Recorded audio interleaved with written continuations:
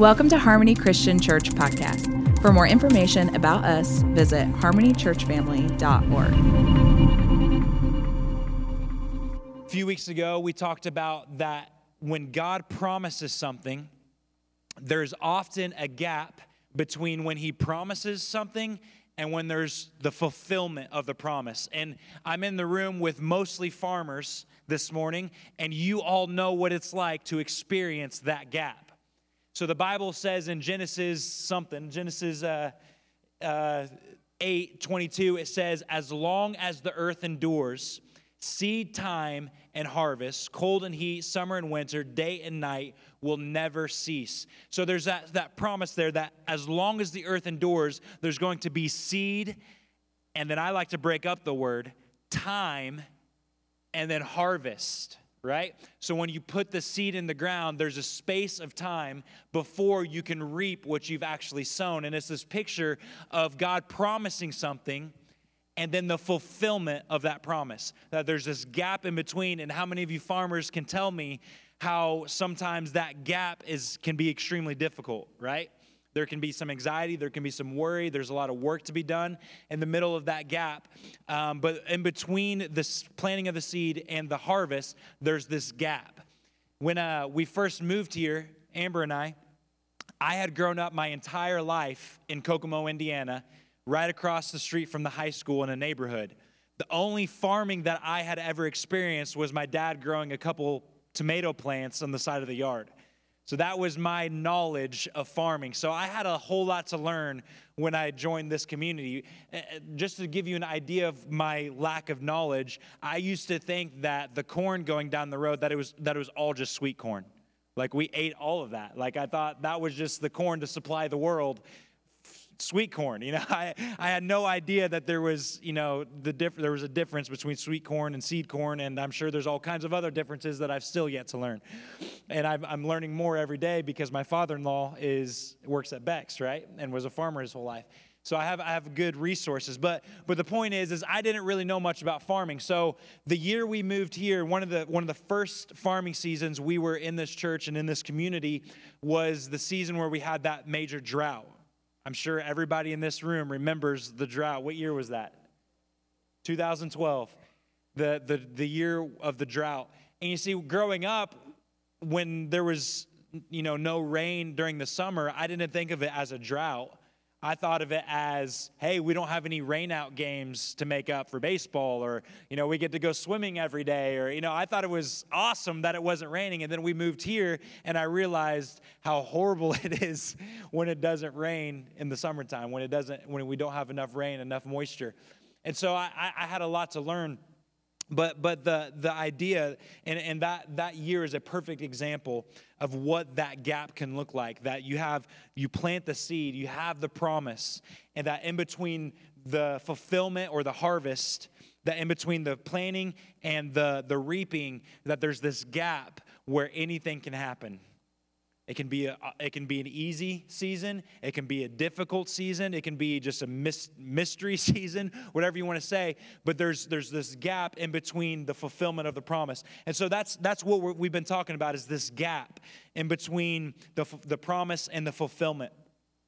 Last week we talked about we began talking about what do you do in the gap? How do you maintain faith in the gap? How do you maintain a level of believing and of being consistent and pursuing faith when you're in the middle or you're in between the promise and the fulfillment? And one of the first things we talked about was that the first thing you have to do is you have to make the promise clear.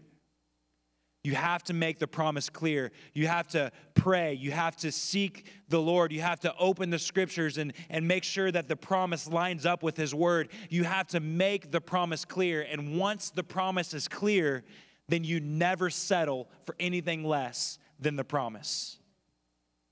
Once the promise is clear, you never settle for second best. You never settle for good enough. You never settle for anything less than what he said would happen. The scripture we talked about last week was Lazarus, that Jesus tells his disciples when Lazarus gets sick, he says that this sickness will not be unto death. What's the very first thing that happens? The very next thing that happens? Lazarus kicks the bucket, right? He dies. He promised he was going to live, and the very next thing that happens is the exact opposite of the promise.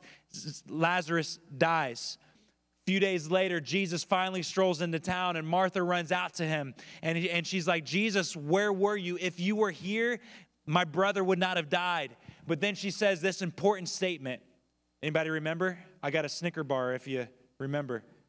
I really don't have a Snicker bar, so I got a really good high five if you remember. Even now, there it is. That'll preach, right? Even now, she says, Lazarus is dead. But even now, you can do whatever you want to do. And that is what it looks like to never settle. That even though Lazarus was dead, everyone gave up hope. Hope was gone. Lazarus already died. In fact, he was dead for 4 days. But even now, the one who made the promise is faithful to complete it. So never settle. Make the promise clear, and then never settle for anything less. Amen? The next thing I want to talk to you about this morning, I'm probably going to wrap up this whole, I guess you could call it a series on faith, is what do you do in the gap? So you make the promise clear, and then you never settle. What else do we do in the gap? And here's what I want to talk about with you this morning. That in the gap, you have to build an infrastructure that can bear the weight. You have to build an infrastructure that can bear the weight. And this idea can actually apply to many areas of our lives. But this morning, I want to talk about building an infrastructure to hold the weight of faith. Okay, to hold the weight of being in the middle of the gap, that when the storms come, that you have a structure, you have a foundation that can handle the weight of faith. Amen. So when Amber and I lived in Alabama, I still did a lot of construction. I used to do construction for a living. Me and a buddy of mine owned a business together, and we moved down together in Alabama to do the Ramp School of Ministry. And while we were down there, we continued on the business and kept doing construction. And while we were down there, one of the main jobs I did on houses was I had to repair the sill plate, the band board, and usually replace the joist. And for those of you who don't know anything about construction, that is the whole foundation, other than the block.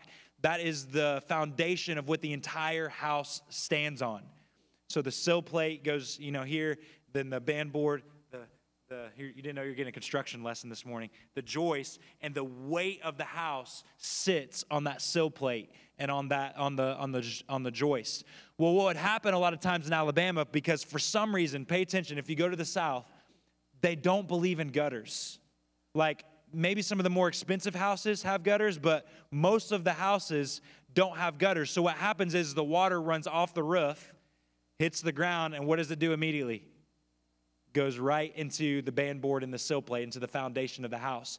And so I can't even count how many houses I had to crawl under and tear out all of the sill plates, the band boards, which if you've ever done that before, you know how scary that can be, because you're taking out what is holding the house up, and you're underneath the house. So every little, noise is another, I wet my pants, I guess, several times while I was underneath the house, trying to replace these sill plates and band boards. And so I had to replace several of these. I had to repair the infrastructure, right? I had to repair the infrastructure. So what would happen if we just left that to decay?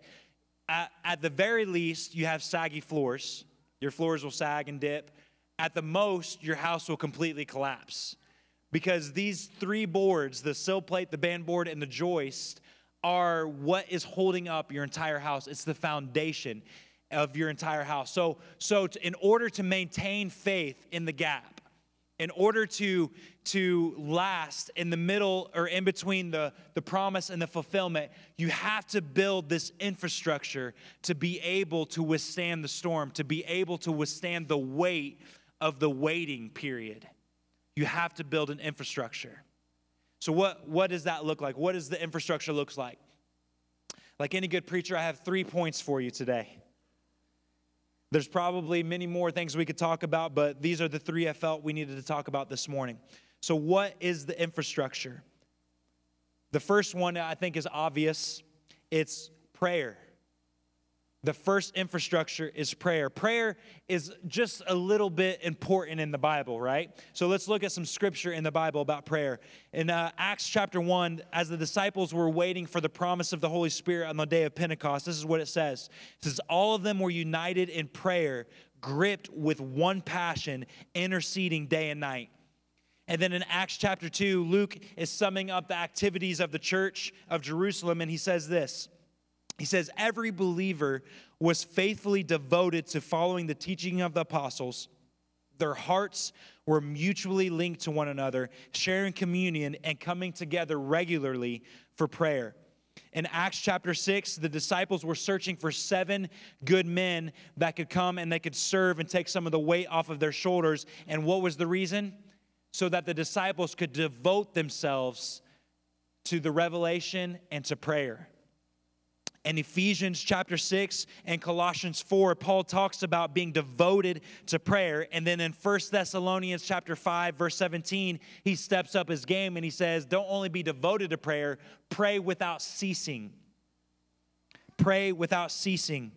Numerous times in the Bible, I tried to look up to see how many times, and some of the accounts were kind of unfamiliar, so I didn't get an exact amount, but numerous times in the Bible, Jesus is recorded going off alone by himself to pray.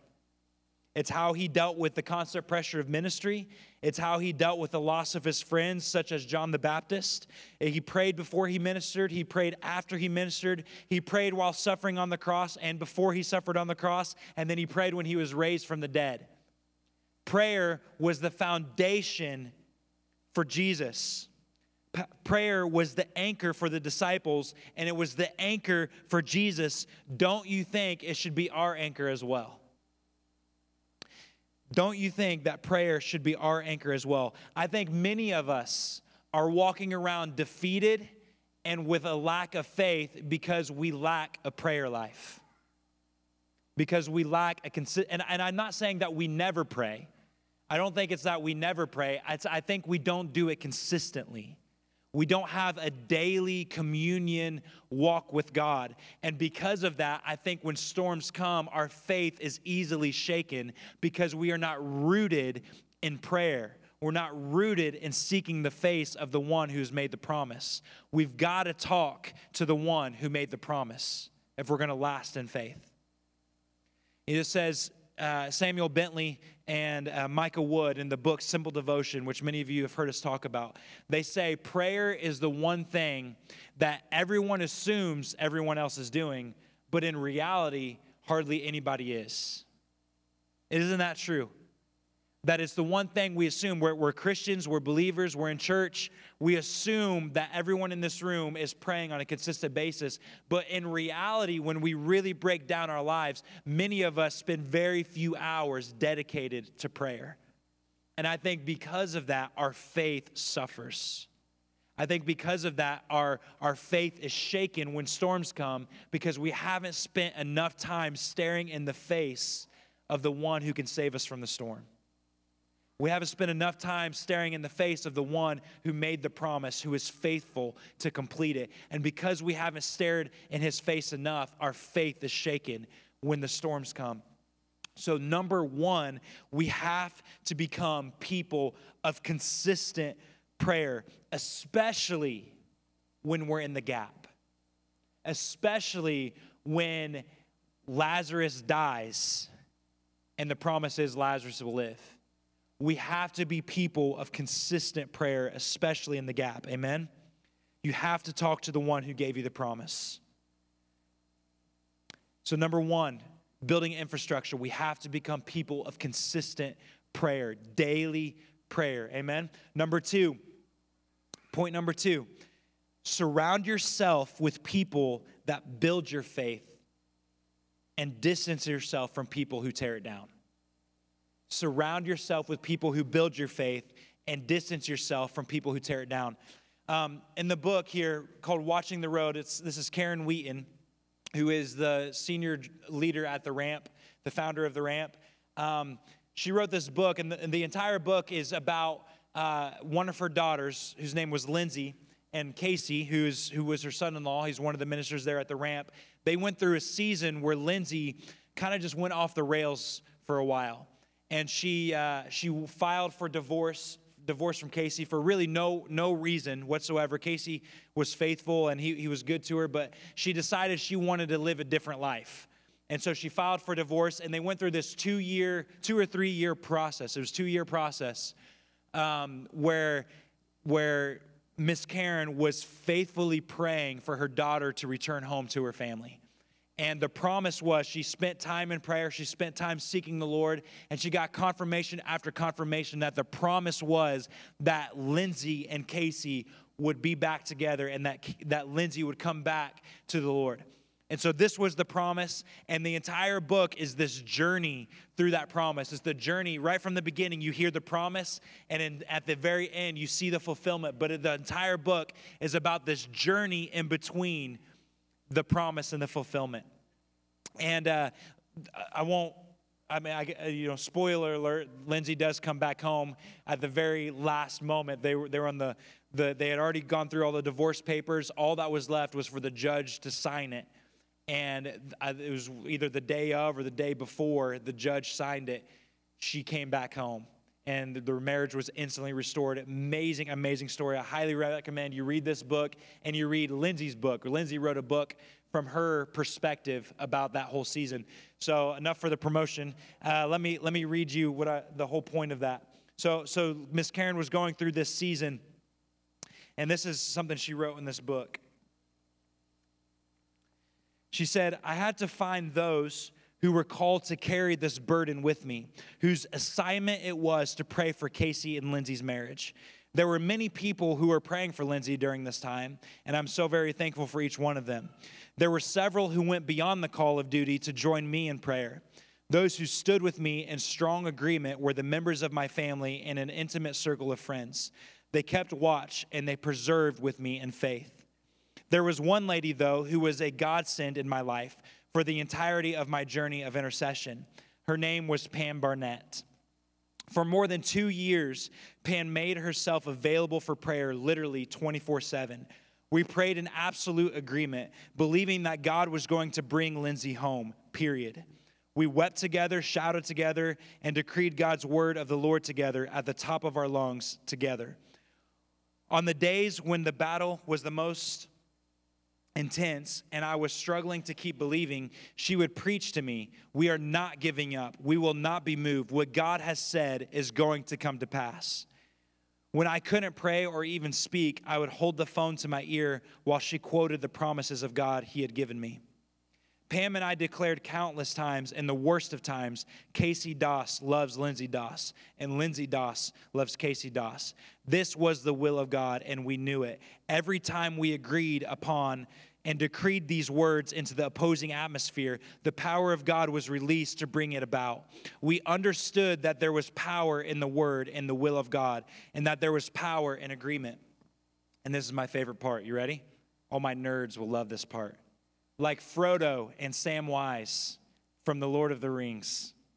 Can I get a woot woot for some Lord of the Rings fans? That was a really quiet woot woot. We must not have very many. Yeah, I got 2. Okay.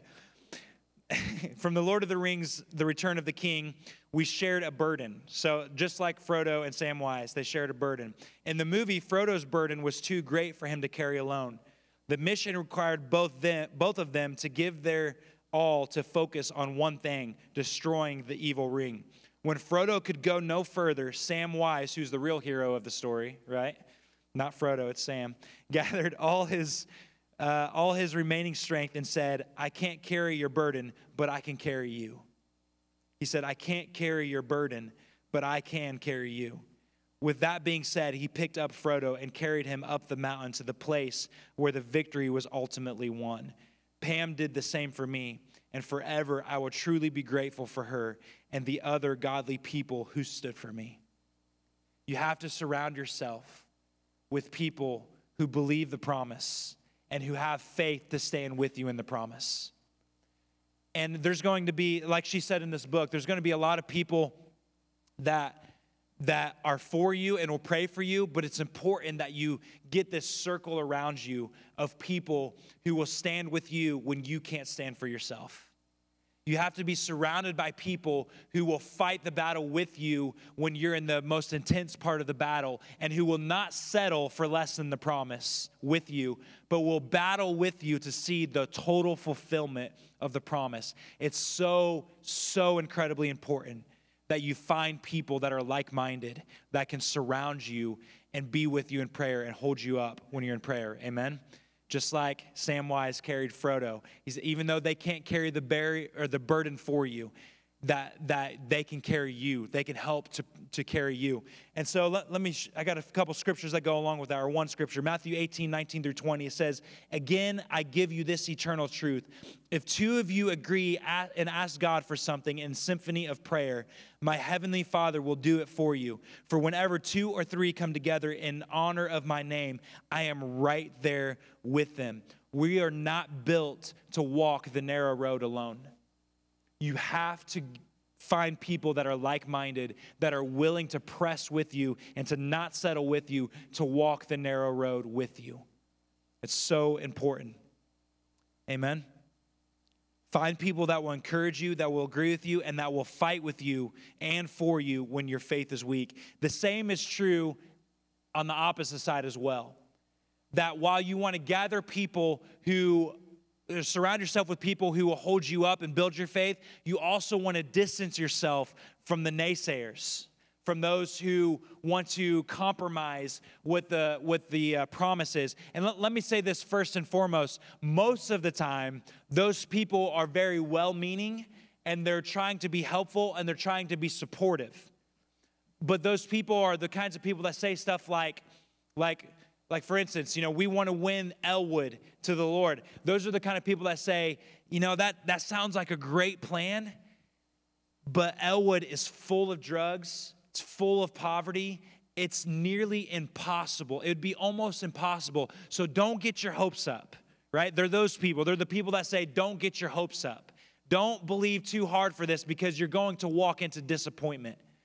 Those are what the kind of people, or maybe it's a different situation. Maybe you're somebody who's praying for a baby. Maybe I've seen this so many times. My sister went through this. The doctor said that she would not be able to have a baby, that physically she would not be able to have a baby, and if she would, it'd be very unlikely.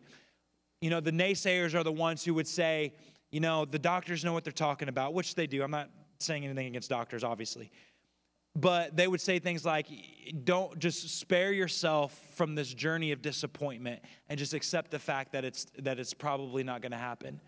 They're well-meaning. They're trying to comfort you. They're trying to help you along. But in reality, if he promises you that you will have a son or a daughter, then you don't settle for anything less than that.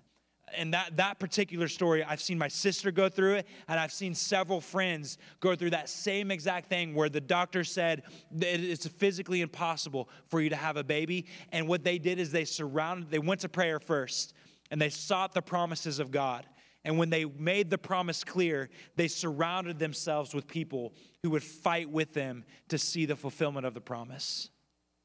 So you have to distance yourself from the naysayers. I'm not saying that you completely unfriend them. I'm saying that everything that they say to you, you take with a grain of salt. Is that the right expression?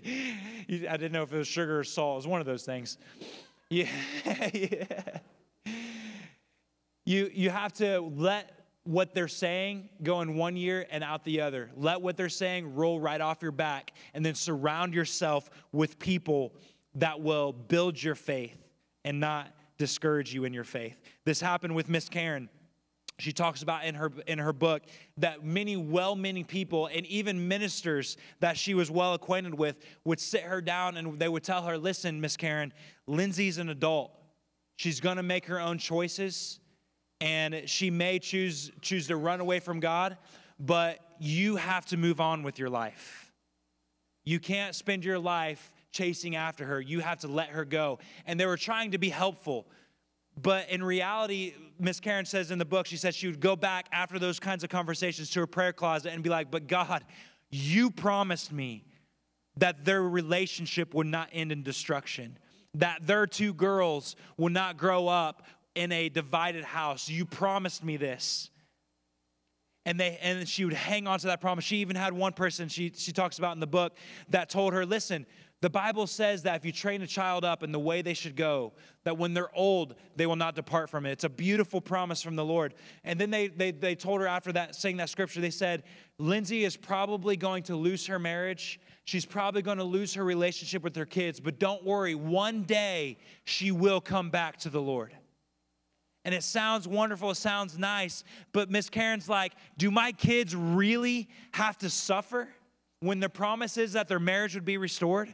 Is that what we're settling for? Is that one day she'll come back, but she's going to blow up her marriage and she's going to destroy her kids' relationship with her kids, but one day, that's the promise? And she said, no, that's not the promise, and I will not settle for anything less than full restoration. And like I said, and it was this 2-year-long process. And she had to distance herself from the naysayers. She had to, or in Lord of the Rings terms, from the Saurumans, right? 2 people get it, so that's good. You have to distance yourself from the naysayers, from the ones who say it's impossible. You need to just move on. And you need to surround yourself with people who are like-minded in faith and who can strengthen you when you're at your weakest. Amen? All right, my last point. Number 3, you have to remember what he has already done.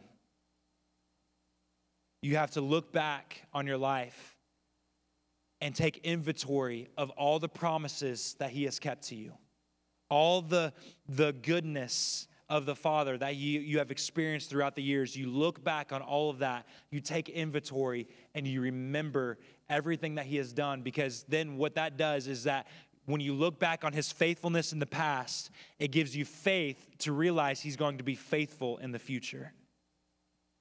It builds your faith back up. In Matthew, the story, it's a familiar story that the Gospel of Matthew tells, where Jesus had just gotten done feeding the 4,000 people with, I believe in this story, it was 7 loaves and 3 fish. And before that even, he had already fed 5,000 people with some more 5 loaves and 2 fish. I never remember that number, ever. I don't know why. I even studied it this week so I would remember and wouldn't look stupid up here, not being able to remember, but I have to look down at my wife, who's much smarter than me. 5 loaves, 2 fish.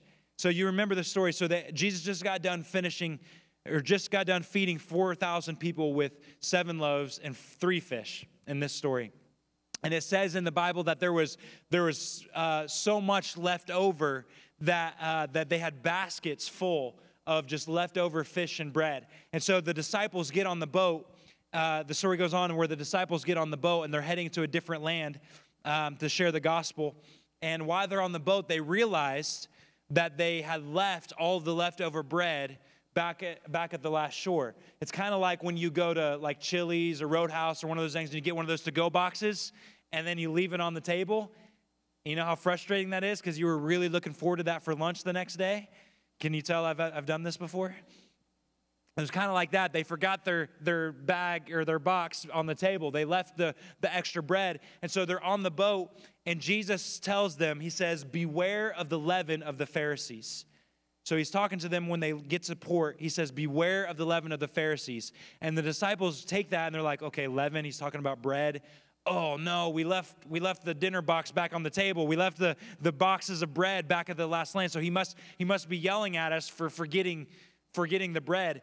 And Jesus looks at him and he says, how little is your faith? I'm not talking about bread. And then he says, don't you remember that just a little while ago, I fed 4,000 people with 7 loaves and a few fish? Don't you remember what I did with the 5,000 people and feeding them with 5 loaves and 2 fish? Remember what I've already done. Do you really think I'm worried about bread in this moment when you remember what I've already done? And Jesus is telling us this important detail that in order to have faith for what's going on right now, we have to remember what he's already done. We have to remember the things he's already accomplished, the faithfulness that he has already demonstrated to us, that when we remember his faithfulness of what he did in the past, we are strengthened to acknowledge the faithfulness of what the situation we're in right now. Amen? Another story in the Bible, another example of this is in 1 Samuel chapter 17. 1 Samuel, I believe it's right. Yeah, 1 Samuel 17. And the Israelites were making a stand against the Philistine army. So they were facing off one another. And then out of the Philistine army comes this giant of a man named Goliath, who stands and he opposes Israel. And he makes he tells them this, that if you bring out your best warrior to fight me, whoever wins, if you win, we will surrender and become your slaves. But if I win, then you have to surrender and become our slaves. So he makes this declaration to Israel, and everybody's too afraid to fight them. Right? Remember the story. Everyone's too afraid to go out and face this Goliath, this Philistine. David, being the youngest in his family, goes to bring food to his three brothers. And his three brothers, of course, are like, what are you doing here? Picking on him. And David, and what it really is they're jealous of David's courage. So they begin picking on David, and David hears the Philistine come out and make his declaration like he does every day. And David hears him and he says, is there not a cause? Is there not something worth fighting for here? Who's going to stand up? This Philistine has come out and he's defiling the name of our God. And you're just letting him come out and do it every day, day after day. Who's going to stand up and fight this guy? And so then he goes to Saul, and this is where we kind of pick up in the story. And Samuel chapter 17, verse 34, David is talking to Saul here, and it says this. It says, David said to Saul, your servant used to keep his father's sheep.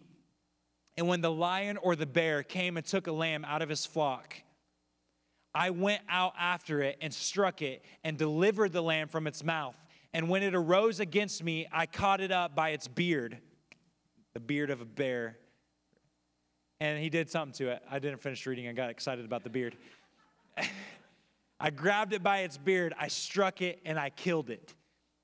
Your servant has killed both the lion and the bear, and this uncircumcised Philistine will be like one of them, seeing he has defied the armies of the living God. Then the next verse says, moreover, David said, the Lord who delivered me from the paw of the lion and from the paw of the bear, he will deliver me from the hand of this Philistine. And Saul said to David, go, the Lord is with you. So David looks at this Philistine and he says, wait a second. If the Lord would deliver me from the lion and the Lord delivered me from the bear, surely he will deliver me from the hand of this Philistine. That David looked back at the faithfulness of God, that while he was tending sheep, while he was doing the small seemingly task of tending sheep, that God delivered him from the lion and the bear, that he was able to tear the lion apart with his hands, and he grabbed that bear by the beard and he tore him apart. And because God was faithful to deliver him from them, he knew God would be faithful to deliver him from the Philistine. That in the middle of the gap, when we're in the middle of the promise, when Lazarus has died and hope seems lost, what we do is not focus on what's going on around us. We look back to the faithfulness of God, and we take strength from knowing that if he was faithful then he will be faithful now. Amen? If he was faithful then, he will be faithful now. So part of building that infrastructure is you have to remember the faithfulness of God. Look back and remember everything he has done for you. Take an inventory in your mind and take even a step further than that. In the middle of that process, I think it would be helpful to even write down the different promises that God has fulfilled in your life, the different instances where you can see his faithfulness and his goodness. And that, out of remembering, you'll be able to look that giant in the face and say, you don't stand a chance because my God is faithful to accomplish everything he promised. Amen. I got to end. If I'm talking about David, I've got to end with the most manly statement in the Bible. Amen. verse 17, whatever the next verse is, I think it's 40 something, 45. It says, then David goes, so this is, time has passed. David has now gone out and he's standing in front of Goliath. And it says that David said to the Philistine, you come to me with a sword, with a spear, and with a javelin. But I come to you in the name of the Lord of hosts, the God of the armies of Israel, whom you have defiled. This day the Lord will deliver you into my hands, and I will strike you and take your head from you. This day I will give the carcass of the camp of the Philistines to the birds of the air and the wild beasts of the earth, that all the earth may know that there is a God in Israel.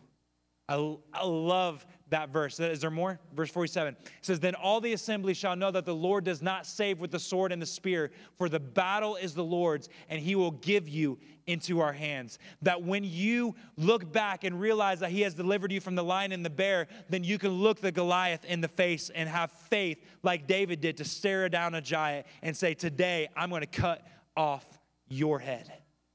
Today, I'm going to defeat you, and all the world will know of the goodness and the faithfulness of God because I remember what he's already done, and therefore I have the faith to believe he's going to deliver you into my hands today. Amen? Amen. We have to remember what God has done. We have to build infrastructure for the gap, to be able to last in the gap, to be able to withstand the storms, to be able to withstand the disappointments. We have to build an infrastructure of what? I already promised Julie a high five. Let's quiz you again. You have to build an infrastructure first of what? Prayer. 2, surround yourself with those who are like-minded that can help carry you. And 3, remember what he has done.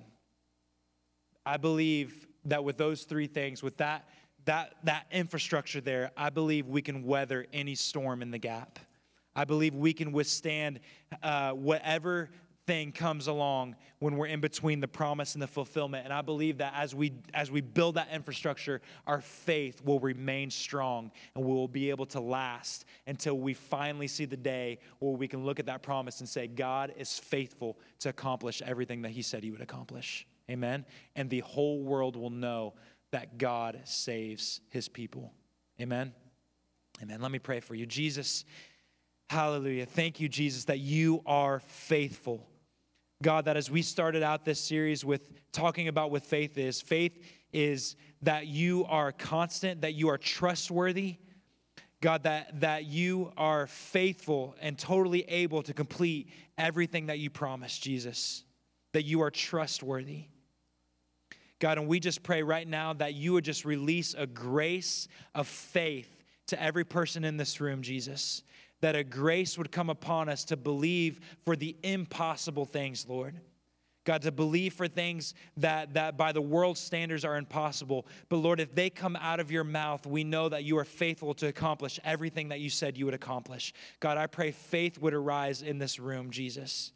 God, even for the things that we're believing for health-wise, Lord. God, all the prayer requests that we had at the beginning of this service, God, I pray that you would just release a supernatural faith in us to believe that you can come and supernaturally heal, Jesus. That you can come and supernaturally take away all cancer, that you can come and supernaturally take away all pain, that you can mend bones, that you can heal minds. Father, that you are able to accomplish anything that you promise. God, I pray a release of faith would come upon this church. God, that we would believe for impossible things. God, and that because we have the right infrastructure in place, God, that we will be able to withstand any storm that comes our way. We honor you. We love you so much, Jesus. In your name I pray. Amen.